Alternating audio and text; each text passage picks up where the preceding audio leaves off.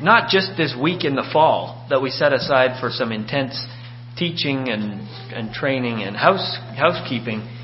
That needs to be my life and my heart all the time. Create in me a clean heart, O God, and renew a right spirit within me. Cast me not away from thy presence, and take not thy Holy Spirit from me. Restore unto me the joy of my salvation. Sometimes our joy gets stale, or it's difficult to be joyful, or we lose track of what we have to be joyful about, and we need that to be restored. And this week, my joy is being restored, and my heart is being swept clean, and I hope you can say that as well. I look forward to hearing what God has for us tonight. Before we turn the time over to Brother Terry, let's stand for prayer.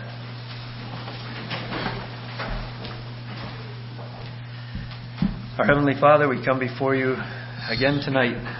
We pray that your Holy Spirit will again move among us. We pray that you'll be with Brother Terry as he shares, that you would give him clear thoughts and clear words, that he would say only those things that you would want him to. Open our hearts and our minds to receive what you have for us. In Jesus' name we pray. Amen.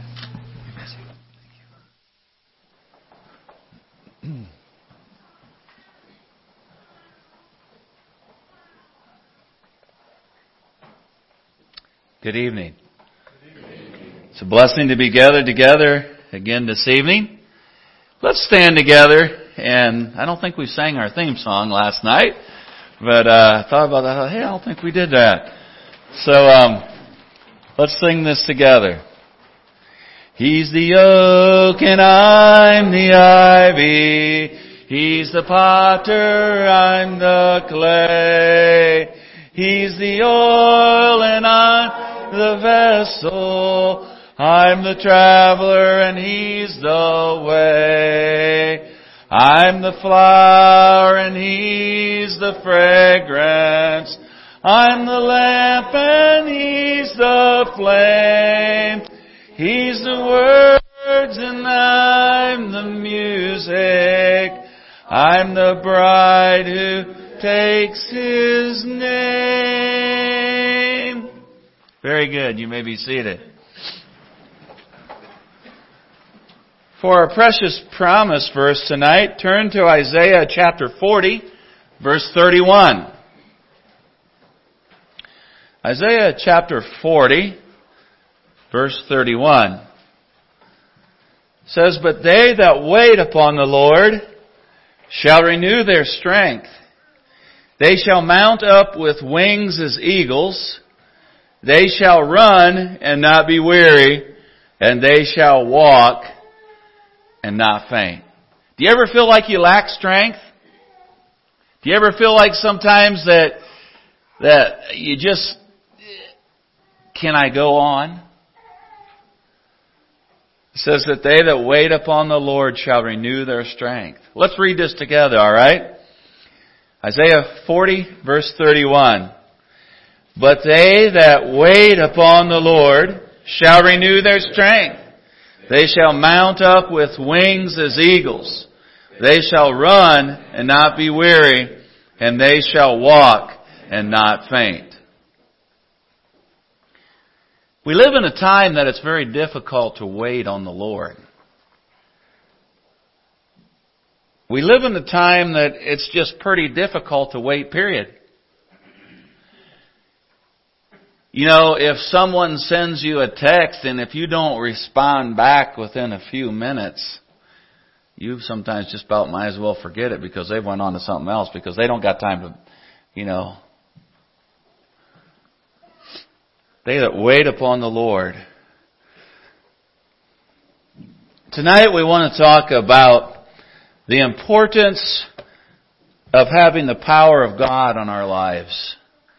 And some things that we need in our lives in order for this to happen. David said in Psalms chapter, you don't have to turn to this, but David said in Psalms chapter 62 verse 1, he said that power belongeth unto God. We as men, we love power. We love power in our trucks and in our tractors and in our biceps, and we love power, and we're attracted to power sometimes. And we can be going down the road, and my boys will say, "Dad, look at that tractor over there," or "Dad, look at that truck," or we're attracted to power. And power is a wonderful thing. Turn with me to Matthew chapter 9, verse 6. Jesus was running into some problems here again. He often had conflicts because what he said was contrary sometimes to what the people believed. But here he had told this man, the sick of the palsy, in chapter 9, he had said, "Thy sins be forgiven thee." And this made the Pharisees and the scribes, whoever all was there, it made them furious. And they thought, "Who is this man?" And they kind of said something like this, if we would say it today. Well, yeah, it's easy for anybody to say your sins be forgiven you, but many priests tell people that, but they're not.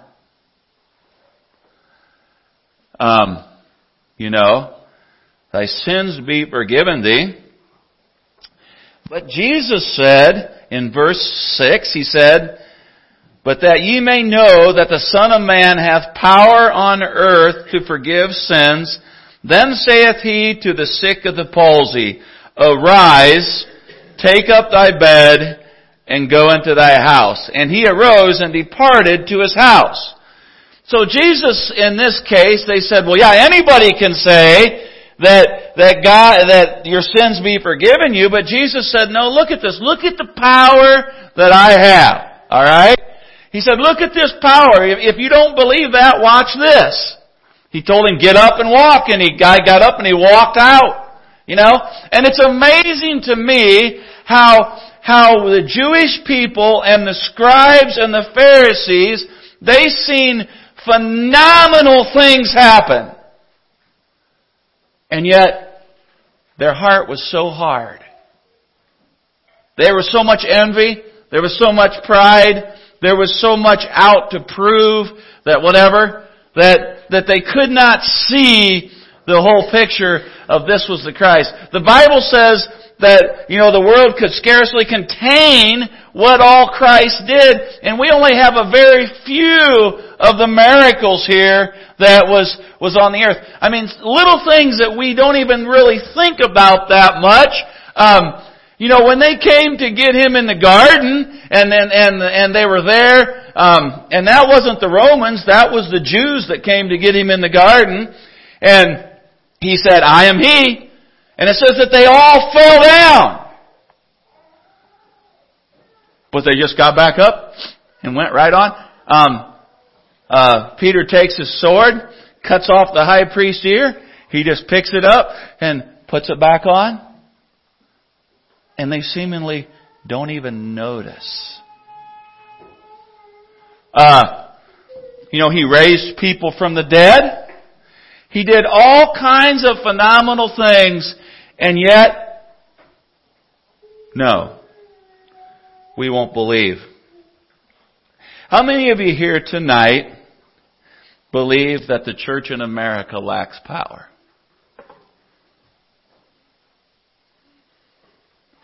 You can just shake your head. This means yes, this means no.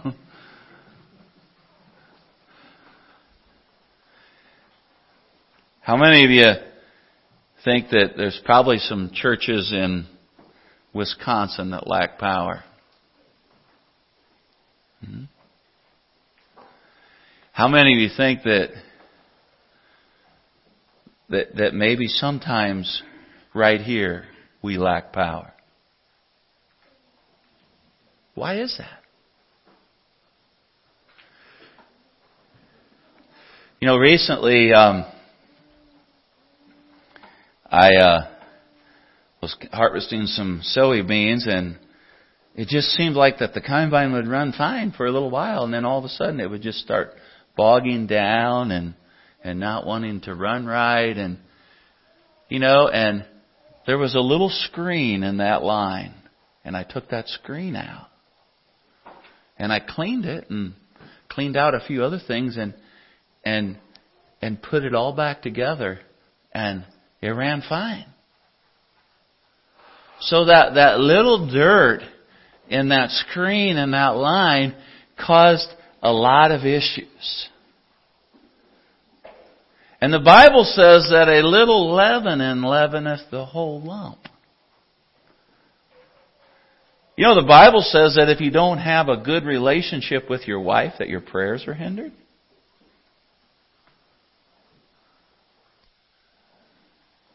And sometimes we wonder why we don't have power.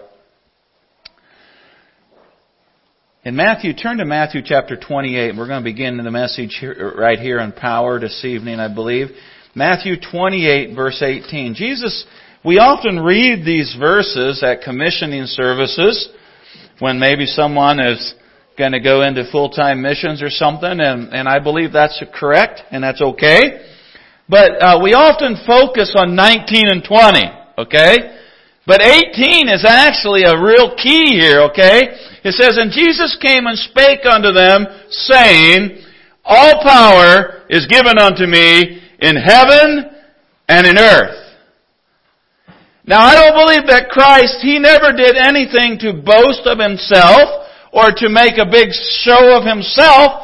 I don't think He was just saying, I just want you guys to know that I am all powerful. No, I believe He was telling this to those who were there with Him, that He says, listen, I have all power available unto me, and I want to bestow that power upon you so that you can experience the power of God on your life, and that you can go forth and you can break down the gates of hell. You can overcome sin in your life. You can be what God wants you to be.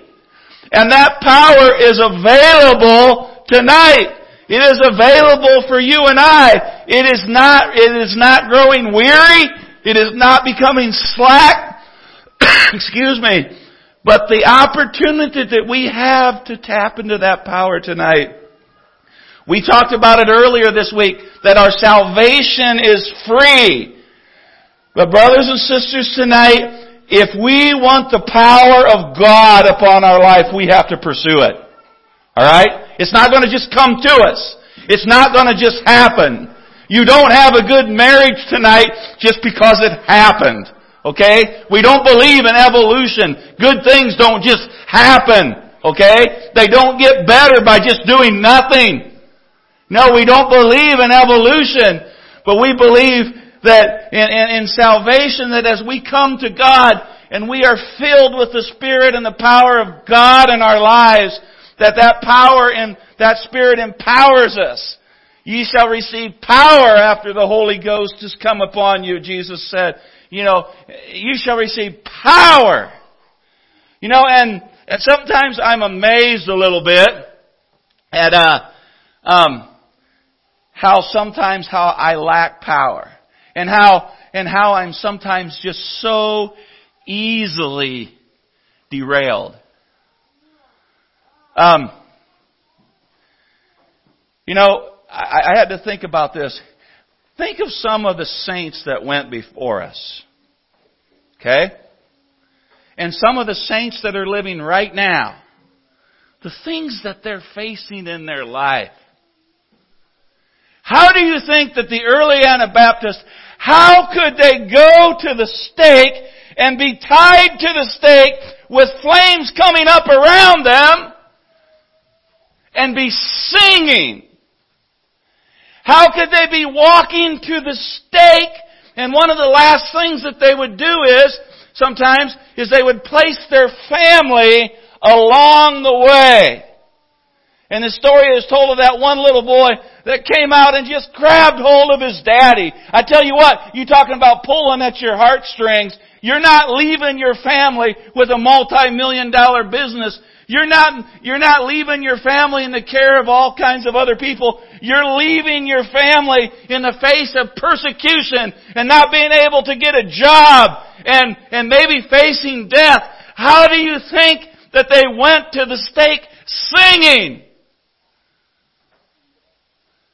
It wasn't because they went to their church constitution and said, well, let's see here what that says. I'm not making fun of that. But brothers and sisters, tonight, the power of God on our lives is much greater than just the things that we do or we don't do. The power of God is bestowed upon us, and He wants us to pursue it, and He wants to infill us, and He wants to empower us. Turn with me to Ephesians tonight for just a little bit. Ephesians chapter 4. And verses 8 to 10. Ephesians chapter 4, verses 8 to 10.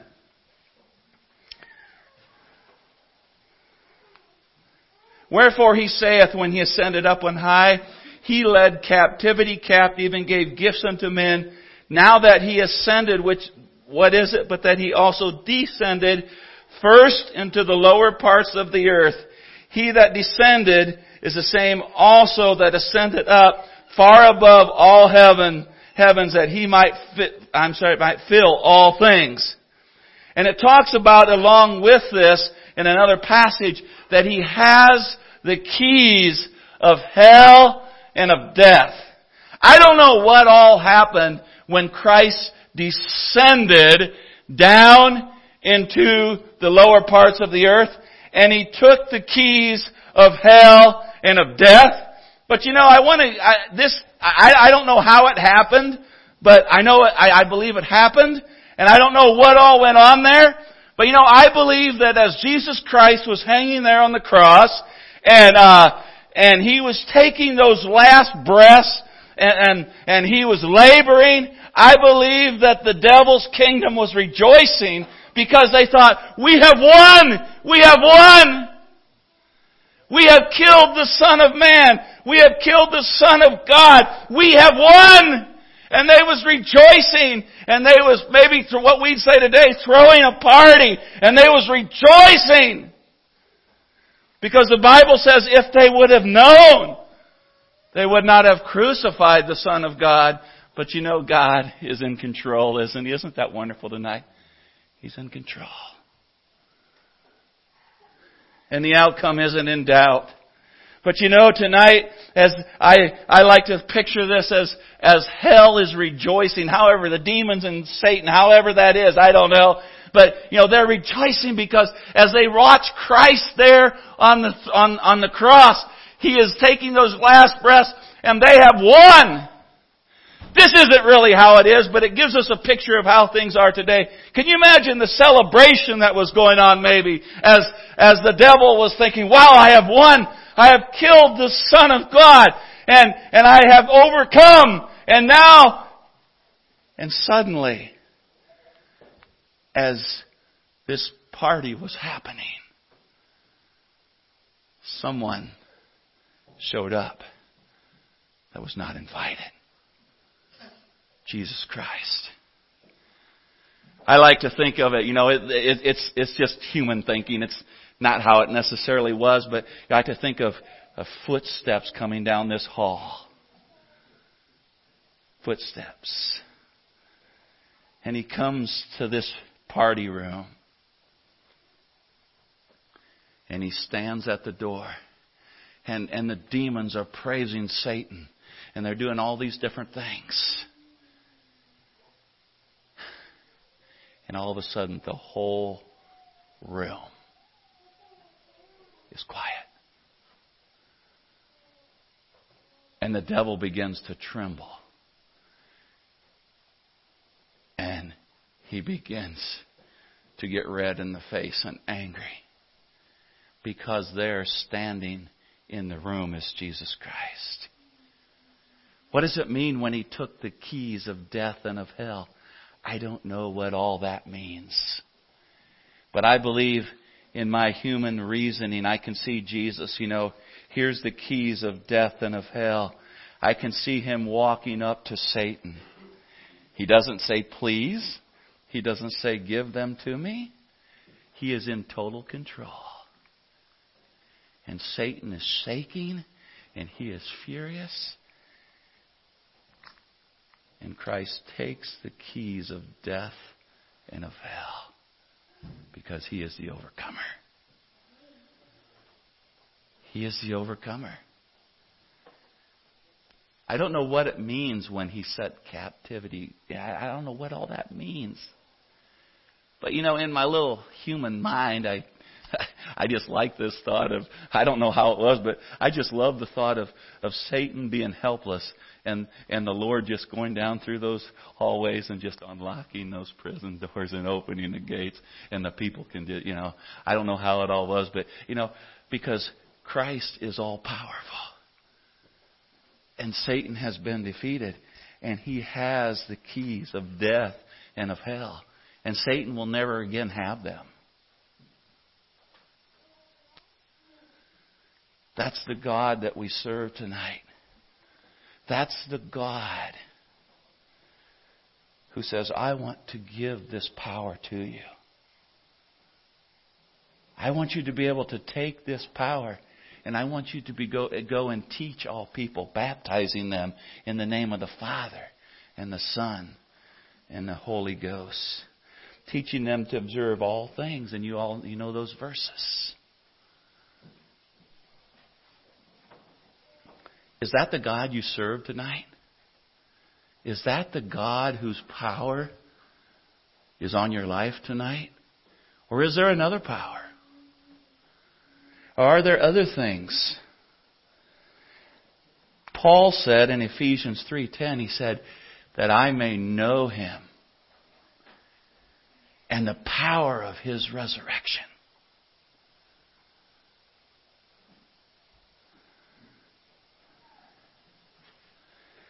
We face strongholds. And how many of you here, we face strongholds, don't we? We don't have to ask that. We face strongholds. I face strongholds in my life sometimes.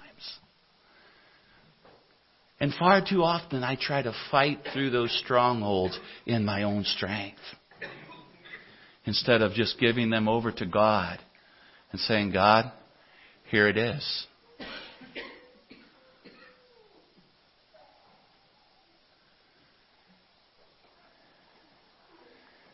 I believe that for too long in my own life and in the life of our churches, we lack power.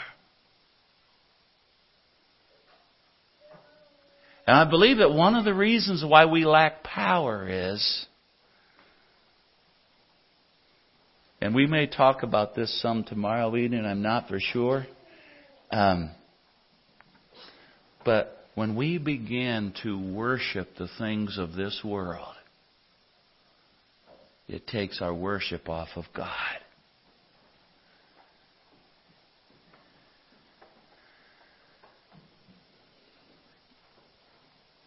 Let me just ask you a couple questions tonight, okay? How much do you pray?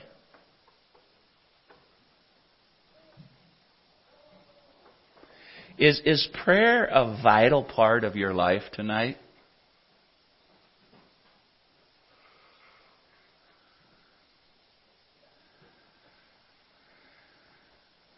Somebody once said that A.W. Tozer said, it was said of A.W. Tozer, that there's times that he would come into his office and he would go to his secretary and he would tell her, you can go home today. There won't be any calls needed or anything. He said, we're not going to do business today. Whatever. And he said he would go into his office and he would shut the door and he'd be all alone in there.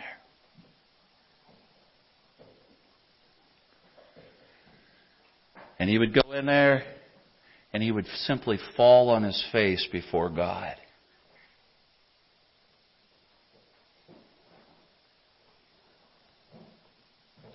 Sometimes he was in there for 1 hour. Sometimes he was in there for 2 hours. Sometimes he was in there till the afternoon until he came back out. And he was known to say one time that he said, I just love to go into my office. And he said, I love to fall on my face before God. And he said, I don't say a word, I just worship.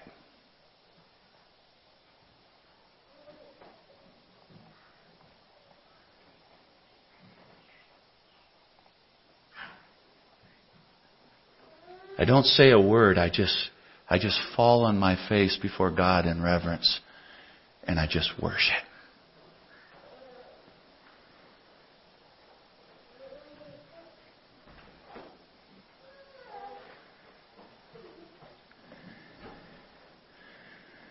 If there were two things tonight that I could change in Anabaptist churches, two of the top 5 things on my list would be the amount of time that we immerse ourselves in the Word and how much time we spend in prayer. I believe that if those two things would be dynamic in our life, our churches would have way more power than we have. I don't think we would be jerking on the chains to try to get more out into the world. I believe that we would be seeking God with all of our hearts. We live in a time of fastness. I can get answers right now. I mean, if I want to know how many, whatever, you just ask whoever, ask Google, ask whatever.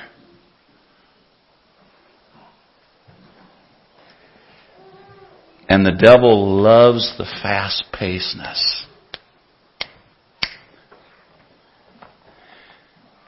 But building a relationship with God has never changed, and it never will. You can't advance it. You can't speed it up. It takes an intentional seeking God.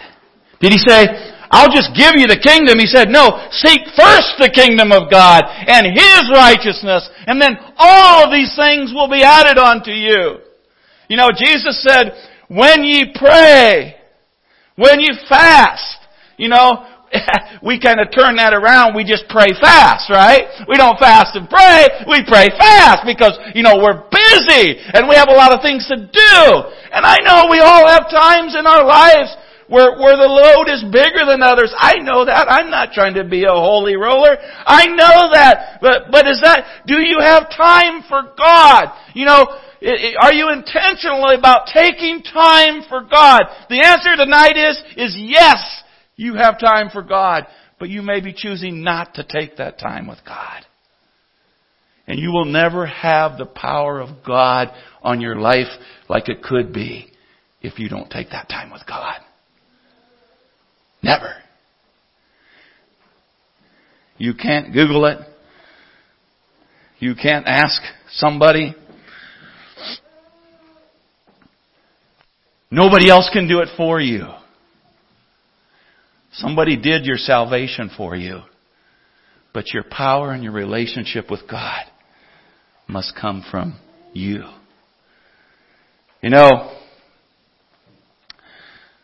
I met a brother a number of years ago. I was having revival somewhere, and I believe he gave me the okay to share this. I'm sure he wouldn't mind. But I'll say this while I'm thinking about it right now.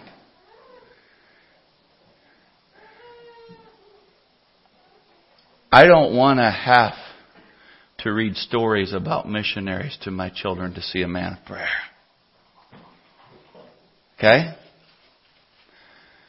I don't want to have to tell about back in the 1800s, them old boys, they prayed, and listen to this missionary story,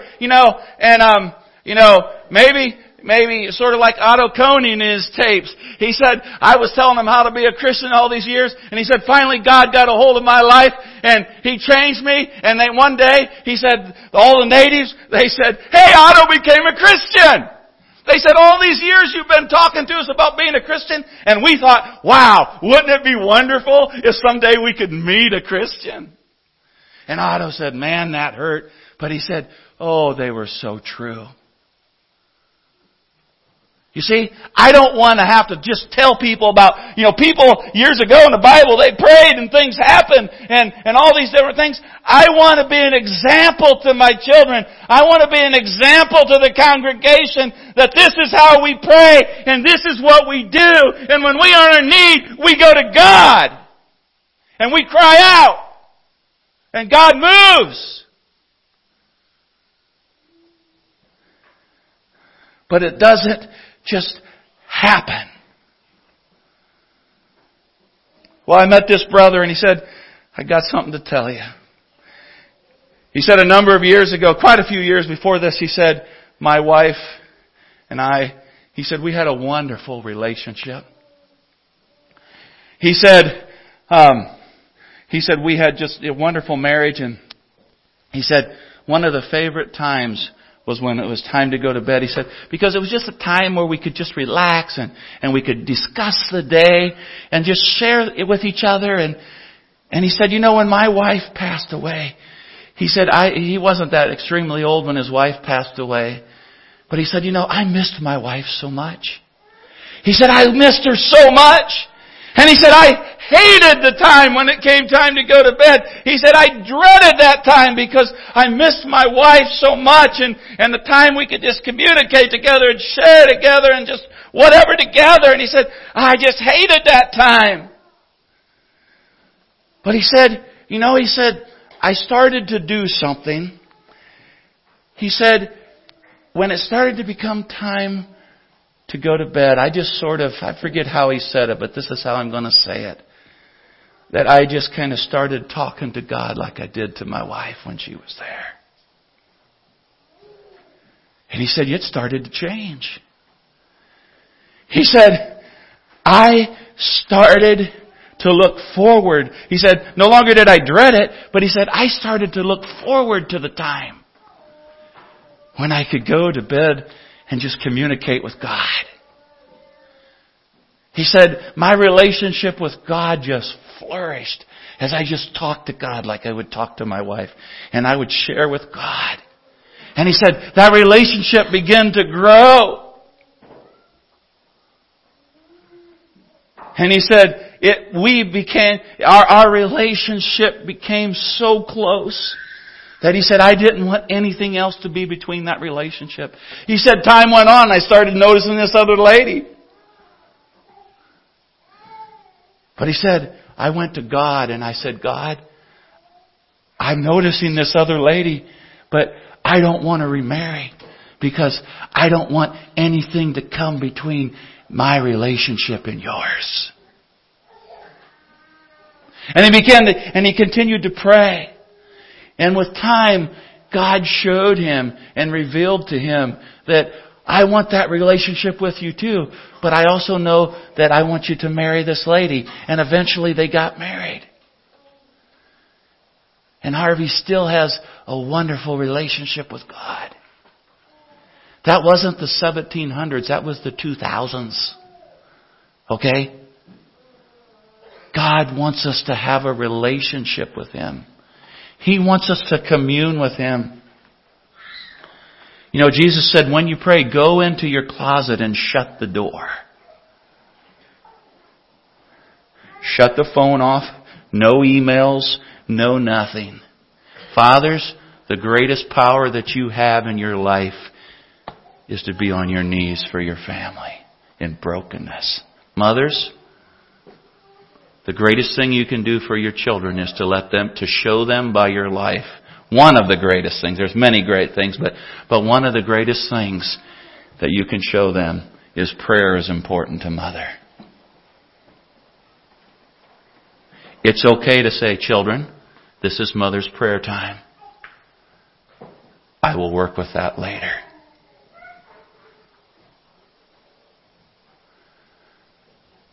Sometimes in our ministers' meetings, and I think we have grown in this, but I thought, I wonder what would happen sometimes if we would pray for 2 hours and talk for 15 instead of praying for 15 and talking for 2.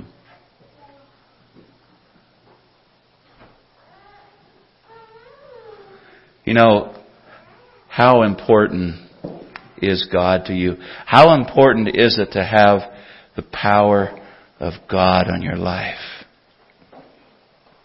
Story is told of a man who did not have a relationship with God, really didn't want anything to do with God. But one day one of his friends kind of touched his heart, and he told him this. He said, just start talking. He said, Earl, just start talking. That wasn't his name, but Earl, just start talking to God like you would.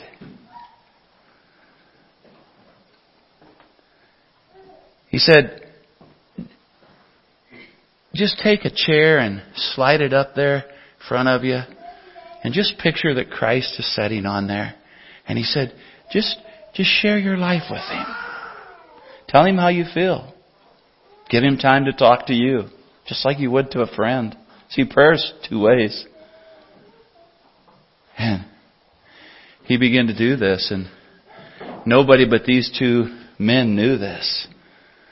But as time went on, this Earl became sick, and he was young in the Lord, and he didn't understand a lot of things. Did you ever notice when I love to hear sometimes someone that hasn't been taught how to pray when they pray? I mean, they pray like, hey God, this is John. And I don't really know what to say, but I need you.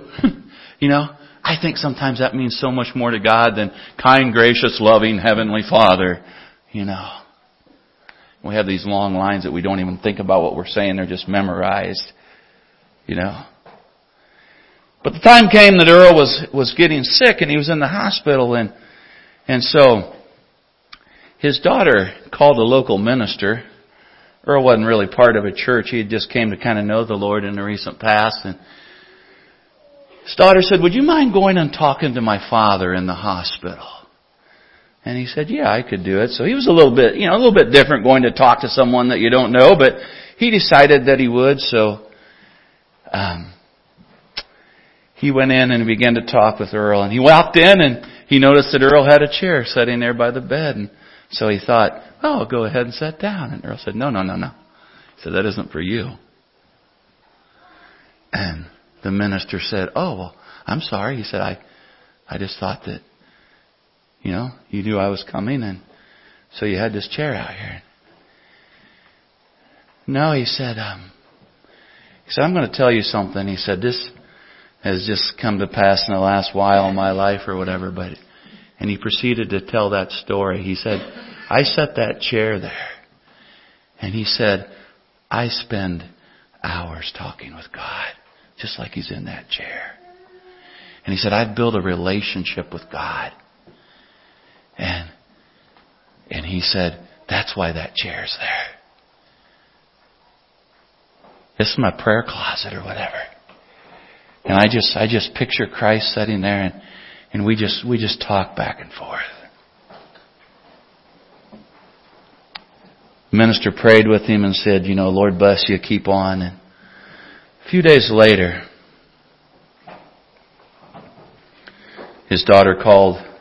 Earl's daughter called the pastor, and he said, Dad passed away. Wondered if you would have the funeral or whatever, however that was. And so the pastor met with the daughter, different things, and she said something really bizarre happened. She said, Dad had this chair sitting by the bed, and I left for a little while, and nobody was there in the room with Dad. And she said, when I came back, she said, Dad had passed away. But she said, Dad had sat up in bed and had laid himself over onto that chair and died. She said, would you have any idea why he did that? And the pastor said, I wish all people could die like that. You see, we get busy and we don't take time for God. There was a caption a while back that it was sort of like somebody was saying, God, where was you when all these school shootings are going on? Where are you? And in the caption it says, I'm right where you told me to be, on the outside. Right? We don't want God. Get out of here. We don't want the Ten Commandments. We don't want God. We're animals. We don't need God. And then as soon as something goes bad, God, where are you?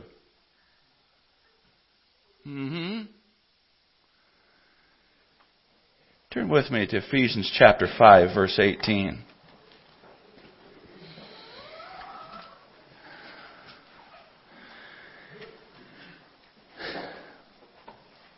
I'm just going to be honest with you. I think we did pretty good at the first verse, part of this verse, but I think I have failed, and sometimes we as God's people have failed in the second part of the verse here. Ephesians 5 verse 18 says, and be not drunk with wine wherein is excess. But what does it say? But be filled with the Spirit. Now did God mean the first part of that more than He meant the second part of it? This means yes, this means no. Yes or no? No, He didn't, did He? He expects us to be filled with His Spirit. And I tell you what, if you think tonight that you empty yourself and you become filled with the Spirit of God, that allows you to become like the world and just do whatever you want to do, you've got the wrong spirit. Okay? Because the more I empty myself, and I'm not talking about just one aspect of the Christian life, I'm talking about life. Okay? In every way, when we empty ourselves of ourselves and allow the Spirit of God to fill us, it changes every aspect of our lives. And I have found out that God's Word is powerful and it is deep and it is sharper than any two-edged sword. I should have known that because the Bible says that, but we got to figure it out sometimes on our own. But when we allow that, when we immerse ourselves in the Word, and we immerse ourselves in prayer, and we fall broken before God, God has us right where He wants us, and where He can use us. But so many times, we try all kinds of other things. You know what the Bible says also? It says that if you empty yourself of a spirit and don't refill it with the good things of God, that spirit will come back. I'm sorry, is it 7 times worse? 7, He'll bring 7 more, yes. He'll bring 7 more spirits with Him. So not only do we have a responsibility to empty ourselves by the power of God, only God can forgive sin. God's the only one that has the power to forgive us of our sins. We read that. Talked about that a little bit earlier.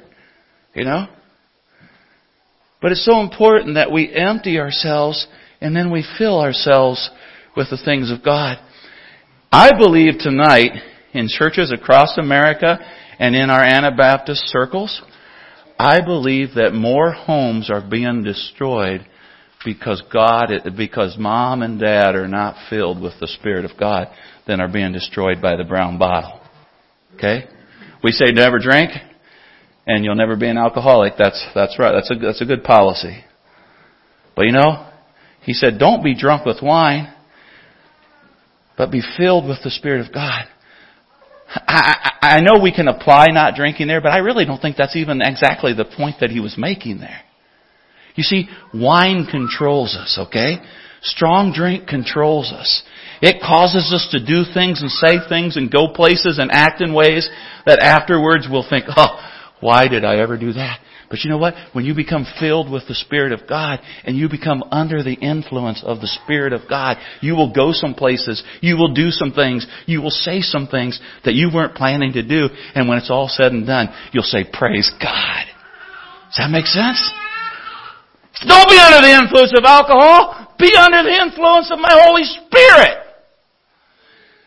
And I tell you, that is a full-time job to do that.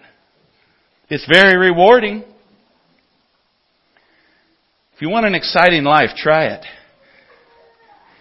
If you want a fulfilled life, try it.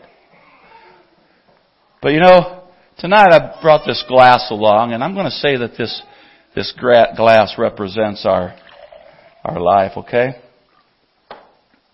So, the Bible says that, just like this glass, we're supposed to be filled with the Spirit, right? Would you say that? Is that glass full? You would say? Is this, the water's right there. Is it full? It isn't, okay. Alright. Would it be full enough, though, to be a member at Northwoods Mennonite Church? Okay. Would you say that glass is full? Really? Let's get a second opinion. Would you say that this glass is full? It's not. Full enough to be a member at Northwoods Mennonite? Mm-hmm. Okay. Would you say that glass is full? It's full, but not full of water, is it? But if you was my waitress and I said, would you get me a full glass of water? Would that be a full? Okay. No, ultimately though, this glass is not full. So, is it full now? Okay. Alright, so the only way this glass can be full of water is if it's empty of everything else. Okay? Sometimes what happens, we become a little lukewarm. We become a little bit whatever. And somebody says something to us and, boy, that just kind of struck me wrong. And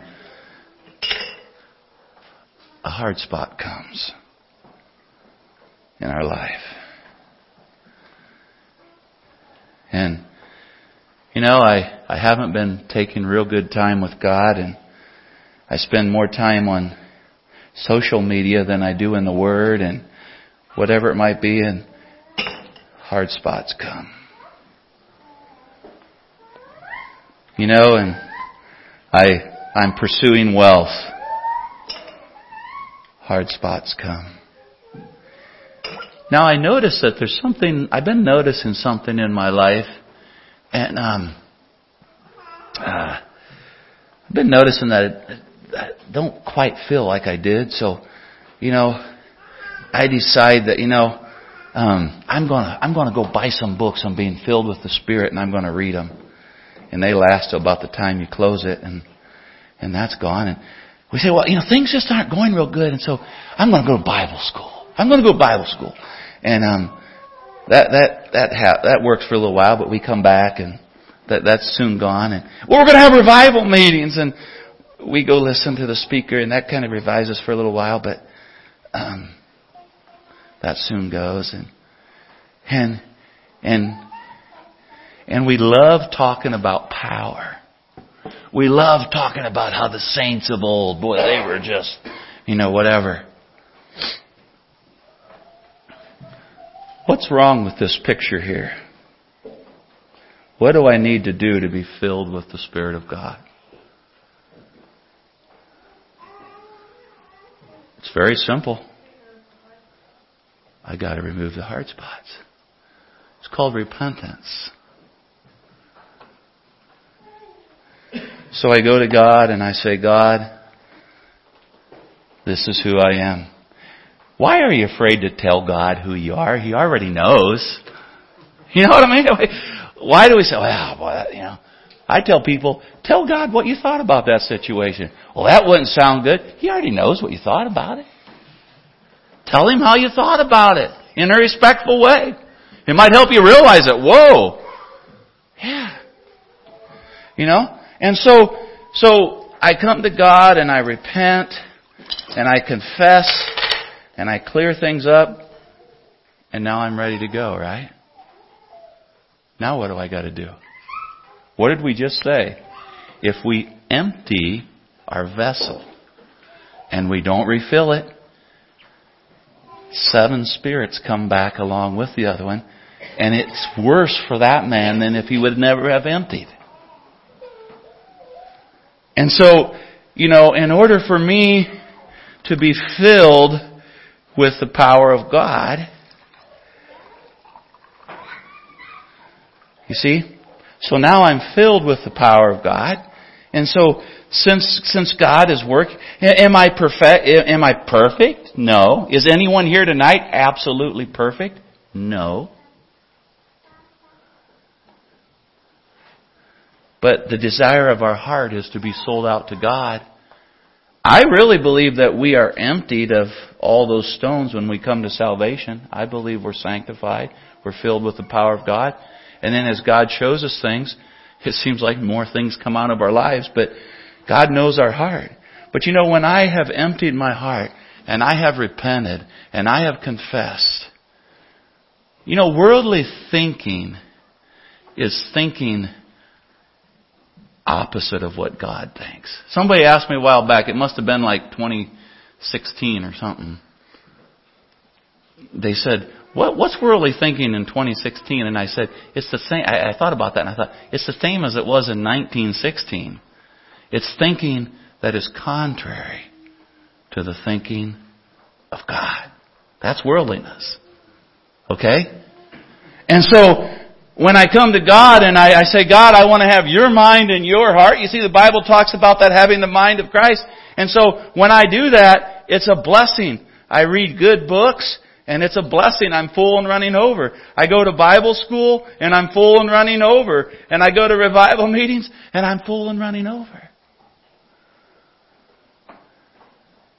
But unless I am willing to empty myself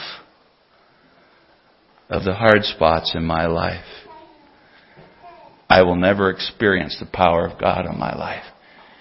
We can experience a few things. I think of the man Samson. He was a man of great strength when the power of God was on him. And, all down through Samson's life, he kind of toyed with that power. He was supposed to be a Nazarite, okay? A Nazarite from birth. One of 3 in Scripture, I believe, that was a Nazarite from birth. He wasn't to cut his hair, he wasn't to have strong drink, and he wasn't to touch a dead body. But Samson, he did not take his relationship with God seriously. And he did not take that power of God on his life seriously. He was able to use it sometimes to get out of some tight spots for a while, but it eventually caught up with him. Okay? He killed that lion, and he goes in there and he's going back down to Timnah again, and he goes over there and he takes the honey out of that carcass of that lion. He broke one of the vows that he was not to touch a dead body. He was a Nazarite. And I believe with all the party and all the things that he'd done with those Philistines, it would seem to me that he drank strong drink. And so he broke another one of his vows. When he killed those 1,000 Philistines and took off their clothes and paid back his vow for his riddle, he touched those dead bodies. He continued to be contrary to what God wanted him to be. And yet it kind of seemed like for a period of time that he went on and he went on and he went on and he was okay, and he goes into the city of Gaza and he's in there committing a fornication or adultery, whatever, and he's in there and the enemy surrounds the city and they think, oh, we have Samson. And it says that he came to the gates of the city at night and he just backed up to those gates and he lifted him up and he carried him on his back and he carried him up Hebron for 38 miles uphill. These weren't some little cattle gate. They were gates that would hold out armies. And when the power of God was on him, he was unstoppable. But he took it for granted. And he thought that he could be careless with it. And that he didn't really have to do anything to keep it. And you all know the story how Delilah shaved his head. And one of the most pathetic verses in Scripture is, it says, he stood up to go out as before. And he didn't even know that the Spirit of God had left him. Somebody said that 80% of church work would continue on just the way that it does, even if you took the Spirit of God totally out of it. He got up and said, I'll go out as others. And you all know the story. He was overcome. They poked out his eyes. You know where they brought him back to? Gaza. The very city that he tore those gates off of.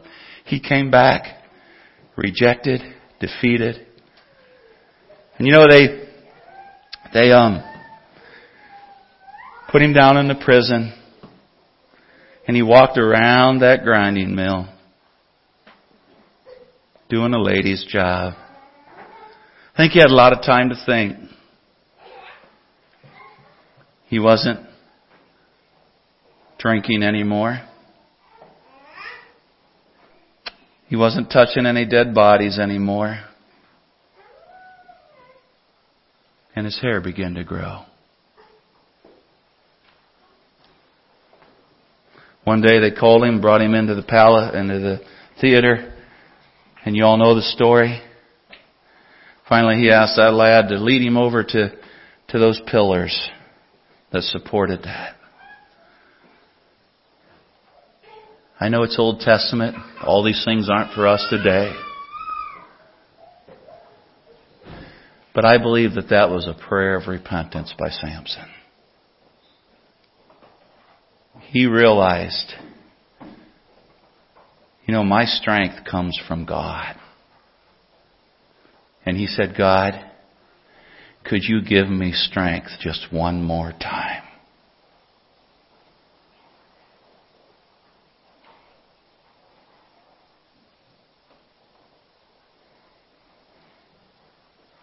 Great strength in one area won't make up for weakness in another area. You may never go some places. You may never say some things. But if you can't forgive, you're powerless.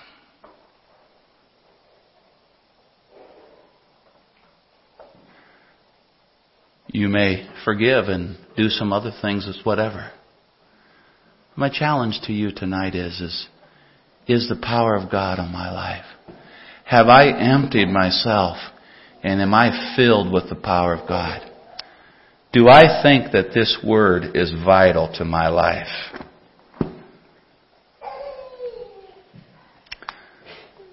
Years ago, in early Anabaptist movement and different movements, they would fast and pray for 1 or 2 days when they came to salvation.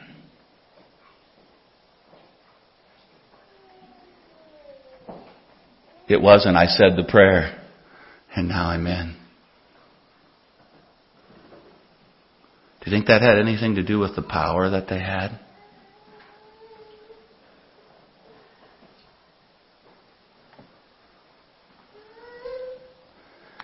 I challenge you as a congregation.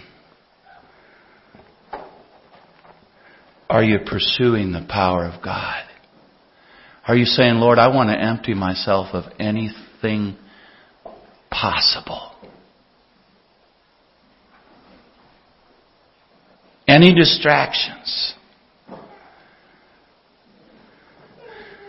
Some time ago, maybe a year or two ago, I don't know if it's even been that long ago, but God impressed on my mind so hard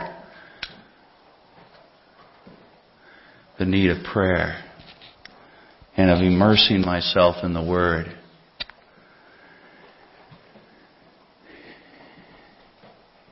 You will never experience power of God on your life in a real way unless you do that. Oh, you can have some flashes of it. You can change a few things. You can discipline yourself. So do the Muslims. So does the athlete. So does a lot of people.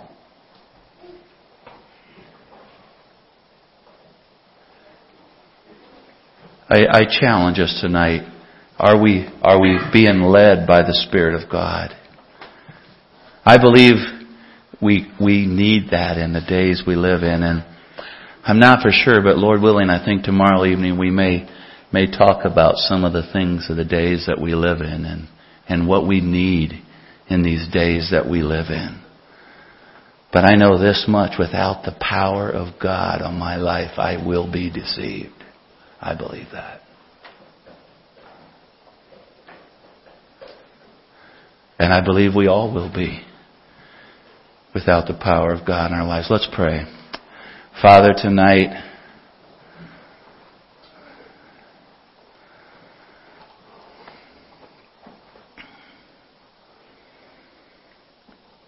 the devil does not like it that the keys of death and hell were taken from him. He does not like it when God's people have the power of God upon his lives. He doesn't mind us changing a few things, but as long as we lack power, he's fine with it.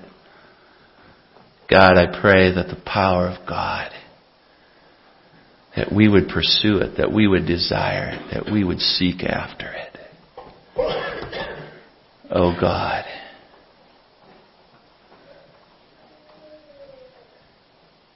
Thank you. Lord, I'm not for sure how to close. To be honest, I'm not for sure how to close this service. It's time to close. Lord, I just pray that you would minister to our hearts.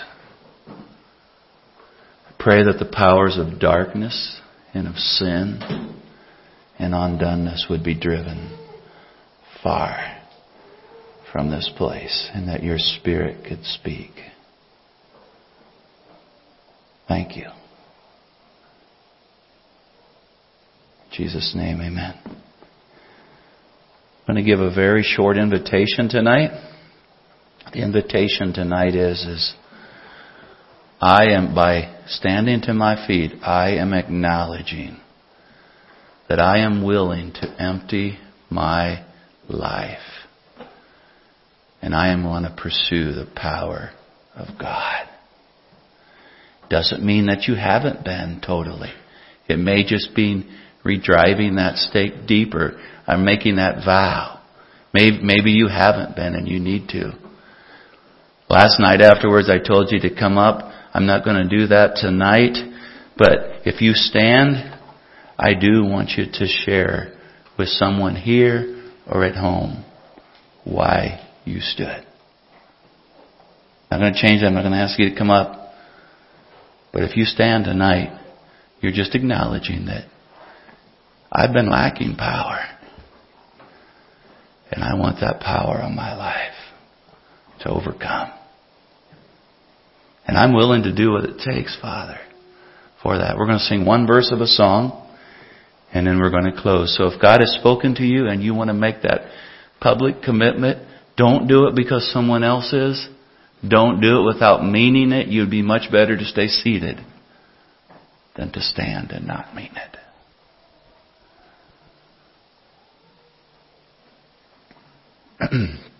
Let's just sing a verse again of All to Jesus I Surrender. We're going to sing one verse and we're going to close. All to Jesus I surrender. All to Him I freely give.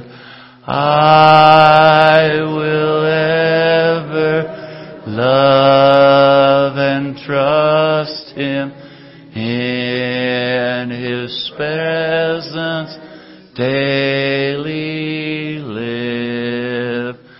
I surrender all. I surrender all. All to Thee, my blessed Savior, I surrender all. God bless you tonight. We're going to close with prayer. I'm standing with you. You know, I need the power of God on my life. And God's working in my life. And I just challenge you as a congregation to continue on. Let's stand together for closing prayer. Brother Dan, would you close in prayer?